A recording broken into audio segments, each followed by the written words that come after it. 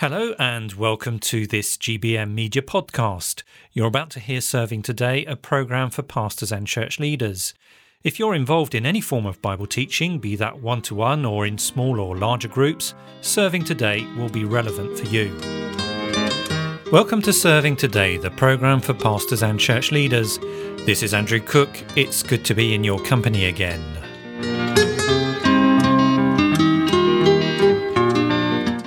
Christian Basics, more from Dr. John Hall.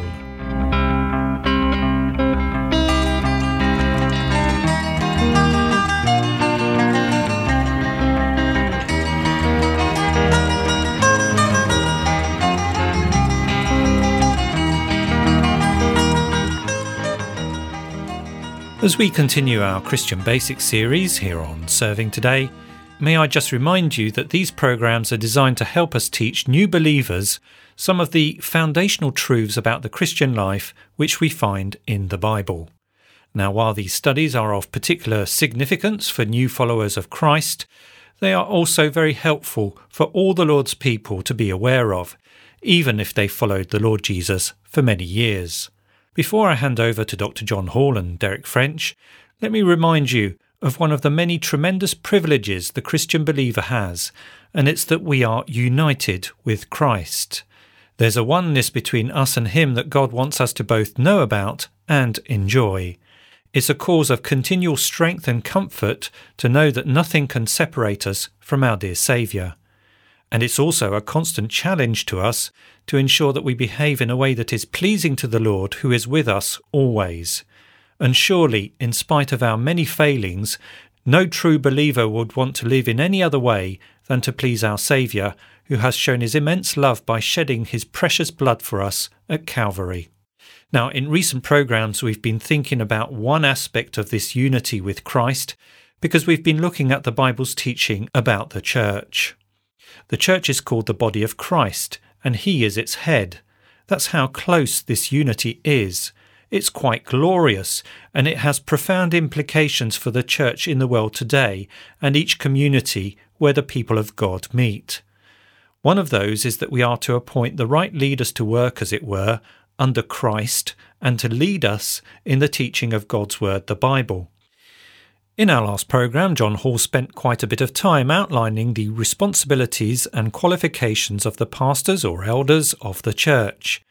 And we saw how much we need to pray for those who are in that position. He also mentioned another group who work in the church, described in the New Testament as deacons. So Derek French asked John Hall if he could begin today by telling us who and what these deacons are and what their work is, and how their office differs from those of the pastors or elders in the church. Well, the word deacon means a servant, so they help the church by serving the local congregation and the various tasks that congregation needs doing. Paul writes to the Philippian church in Philippians 1:1, "To all the saints in Christ Jesus at Philippi, together with the overseers and the deacons," again another group of men. Also in 1 Timothy 3, verses 8 to 13, Paul outlines their character and task alongside the elders. Please read that for us, Derek. Yes, John, again, the list is quite searching, isn't it? Deacons, likewise, are to be men worthy of respect, sincere, not indulging in much wine, and not pursuing dishonest gain. They must keep hold of the deep truths of the faith with a clear conscience. They must first be tested, and if there is nothing against them, let them serve as deacons. In the same way, their wives are to be women worthy of respect, not malicious talkers, but temperate and trustworthy in everything. A deacon must be the husband of but one wife, and must manage his children and his household well. Those who have served well gain an excellent standing, and great assurance in their faith in Christ Jesus. So each church then is led by a group of elders and served by a group of deacons.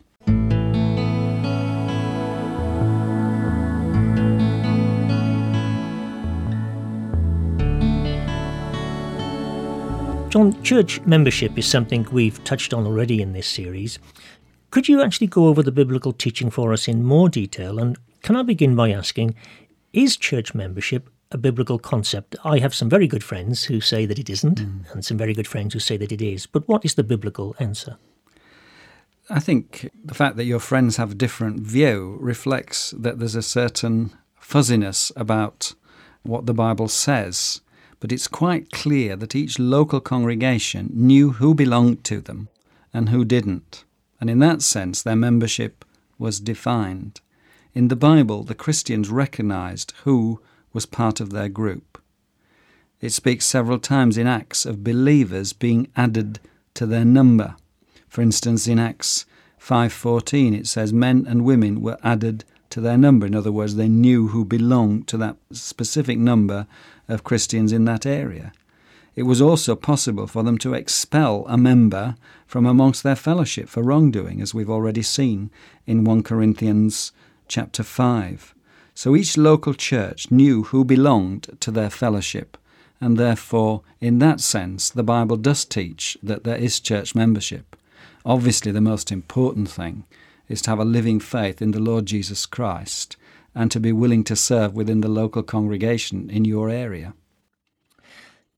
Should then every Christian believer seek to belong to a church wherever possible? I mean, there are some Christians who are very isolated and there are no other Christians for them to meet with. Well, then it's impossible in that situation. But under other circumstances where there are the Lord's people meeting, I mean, is that something the Bible expects us to do? Yes, I think it does, right from beginning to end of the Bible, that God deals with people as a community. In the Old Testament, the people of God were a community, living, working, and serving together in the national setting of Israel. And so carried over into the New Testament, there's a new community which expresses itself as a local church. Local churches are now international in scope. The Christian is meant within the local church to work and serve together with other believers. They're referred to in the New Testament, for instance, in similar terms to the Old Testament people of God, Israel. For instance, in 1 Peter 2 and verse 9 it says, "But you are a chosen people, a royal priesthood, a holy nation, a people belonging to God." That's referring to Christians. So each Christian should, if at all possible, belong to a local congregation and serve there. For instance, in Hebrews, where the Christians faced persecution and were tempted not to outwardly associate with each other, they were warned, they were told not to neglect meeting together. Could you read that for us in Hebrews 10, 24 and 25? "And let us consider how we may spur one another on towards love and good deeds. Let us not give up meeting together, as some are in the habit of doing, but let us encourage one another, and all the more as you see the day approaching." As I was thinking there, John, you can't spur one another on to love and good deeds if you don't meet together, can you? No. And in fact, not meeting with your fellow believers discourages them. The way's hard, and so if you stay at home with your own private thoughts, they miss you, they miss your gifts, they miss your service, they miss your encouragement. So you should be there. For instance, the first believers at Pentecost obviously enjoyed being with each other, as we've seen many times before.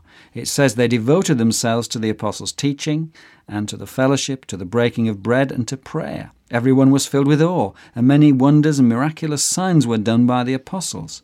Notice this, all the believers were together and had everything in common. Selling their possessions and goods they gave to anyone as he had need. Every day they continued to meet together in the temple courts. They broke bread in their homes and ate together with glad and sincere hearts, praising God and enjoying the favor of all the people.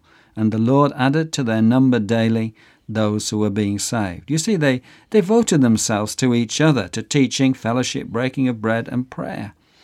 Every day in that particular situation, they were able to meet together and share their possessions, their spiritual experience, their prayers together. And so we Christians need to develop a sense of unity and commitment to one another, and therefore belong to a local community of God's people. It seemed to me that there's sort of two things in there, that we need to belong because we will benefit from it, because we'll receive help from others, but also we need to belong to contribute to the fellowship and the well-being of other Christians. And it always must be that two-way process, which often, sadly, it isn't. Sometimes people are all takers or all givers, and the people that want to give find it very hard to accept help. And the ones that always want help find it very hard to give, and yet we've all got something to give, and in all areas some of us need help. Thank you, John.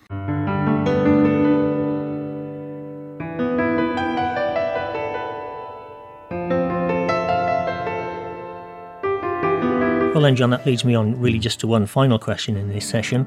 What does the Bible say are the qualifications which apply to those who want to become church members? Is it open to anybody? No, you must be a believer, really.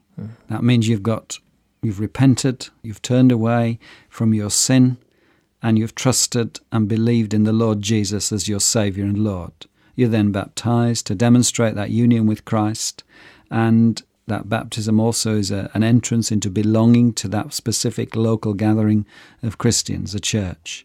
And then you're willing to live in submission to that church leadership and order, fulfilling your place in the body in love and unity. So you're believers, baptized, belonging to a local church in order to serve. Turn with me to Ephesians chapter 4, verses 1 to 16. We're just going to skip over a few ideas there, but ponder this passage on your own after the program. Paul is writing to believers in Ephesus, urging them to live a life worthy of their calling. Now, such a life is to be lived within a local church community, where they are to make every effort to keep the unity of the Spirit. Then he emphasizes the 7 things which unite them, the 7 ones, one body, one Spirit, one hope, one Lord, one faith, one baptism, one God and Father. He goes on to say that Christ has given them each gifts for service. Some of them are pastors and teachers, who then teach others in order to equip them for service, so that the whole body of Christians can mature and become more Christ-like. He says they're to speak the truth in love. And as they grow together, as they do that, they will become more Christ-like. Finally, he ends in verse 16 like this: From him, that's Christ, the whole body, joined and held together by every supporting ligament, grows and builds itself up in love as each part does its work. So in order to belong to a local church, truly you need to believe in the Lord Jesus, be baptized, join a local church, and grow together there and serve together there, bringing honor and glory to God. Now then, listener, if you're not a Christian, you need to become one. You need to repent and believe. But if you are a Christian, find a local church which teaches the Bible and go and join those Christians and serve with them, seeking to build each other up in Christ. To belong to a local church brings with it tremendous benefits for every believer who is committed to that fellowship of the Lord's people. There is the spiritual food our hearts need to grow and develop as followers of Christ, which we receive through the preaching and teaching ministry of the church. There is the encouragement of being with others who, like us, love the Saviour, as we love and care and pray for each other. There is the help that comes by serving the Lord together as we take the good news of Jesus first to the community where we live and then reaching out to the rest of the world. Belonging to the people of God is so precious. And so we must draw our time to a close. Thank you for being with us here on Serving Today. This is Andrew Cook saying goodbye, and may God bless you. That was Serving Today, a podcast from the Grace Baptist Mission radio team. To get in touch, you can email us. The address is servingtoday@gbm.org.uk, or find us on Twitter @ServingTodayGBM. You can also search our back catalogue from our webpage, www.gbm.org.uk/radio. Thanks for listening and goodbye.